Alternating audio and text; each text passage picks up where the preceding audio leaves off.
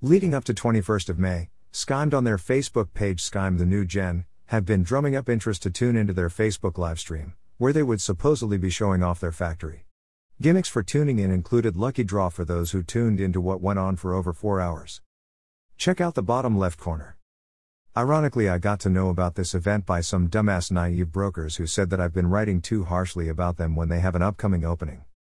Yet another hoax by Skymed. I can't help but wonder how many times Captain Pompey and his minions are going to continue crying wolf and how many morons are going to continue believing it. Well, actually, I just answered myself right there. For as long as morons are going to believe it. Some quick details was that it was a live stream of a rehashed bunch of randomly available Thailand tourism video clips, a picture of the entrance of a nondescript factory, clips of stage dancers on a welcome ceremony, and pics of guests getting photographed walking through their showroom and looking at their gloves.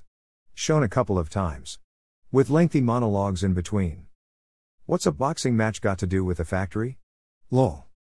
What good is an empty factory? For someone in the PPE space for longer than Skymed has been collecting orders, I personally feel that pulling the I actually have a factory trick at this stage is inappropriate and a mismatch for the claims they have been making leading up to this point. Because for the last 8 months, smart buyers only want to see proof that production can be done, such as the existence of a factory, statistics on production capacity, and proof that such production statistics are available to the order in the form of an order book and/or production schedule. Many brand owners, including Skymed, has gone the shady route to forge factory OEM supply agreements to convince buyers that these are the means to substantiate their ability to fulfill orders. But again, because there is so much scam and fraud, smart buyers in this day and age also require verification that the supplying OEM factory doesn't simply have 5 lines and expects to receive tens of millions of boxes of order. Maybe right decision, but too late.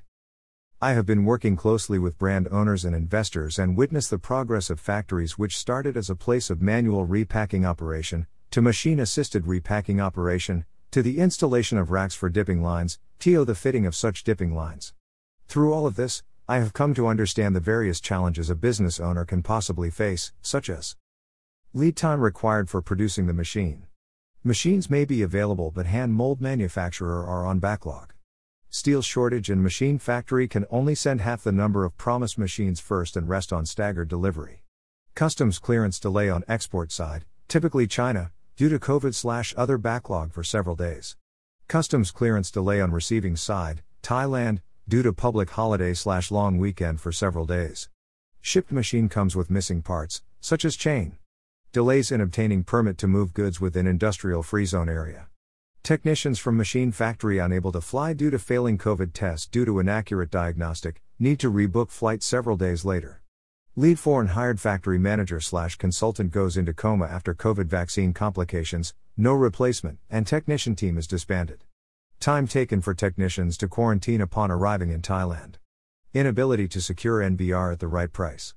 NBR that arrives is different from agreed spec, or pre-export inspection report was falsified. Downtime in calibrating machines. Downtime in calibrating NBR mixture for use with dipping lines. Contamination in factory due to gap in wall caused by attempted break-in. The long story short is that many things can possibly go wrong in just the setup of 2 to 5 production lines. So Skymed acquiring/borrowing a place they can put their signboard on is just the tip of the iceberg. What happened to their aggregation of 40 factories and 1,000 production lines across Thailand? Let's take things back to their earlier narrative. If they truly had such OEM supply agreements, they are well covered for a long time, and don't need to start their own factory. Let me rephrase that. If they truly had such OEM supply agreements, they would not be having international buyers pursuing them for undelivered orders, and being the topic of discussion at a recent press conference by the Department of Special Investigation, DSI, Thailand for the non-delivery and non-refund for deposit monies exceeding $10 million. A recent DSI press conference where the chief topic was non-performance on several deposits amounting to millions of US dollars received by Skymed, DBA Sufficiency Economy City Company Limited. So let's say they're going to pull the victim trick and say they didn't know all their forged OEM supply agreements don't call for anything, having just 2 lines to produce within the next 4 months, I'm being generous here, isn't good for anything, really. Most factories in Thailand aren't more than 150 meters long and are on average 9 meters high. That would be good for a 120 meters long production line, at best, with a monthly capacity of not exceeding 150,000 boxes per line. They might tell newbie brokers otherwise, but well, it is what it is. Sorry to burst your bubble. Clever deception of the naive. I'll teach you a Thai adjective. It's pronounced now darn and in most contexts, used to mean shameless. While being the subject of investigation, police and DSI, for failed trades, he continues to do activities such as donate gloves to this and that police station, to give the naive and ignorant the impression that he has no trouble with the authorities. Greater than when Lucifer met up to incite Jesus, it did not mean that he was good by association. Mask donations to the Din dying police station to paint a CSR image.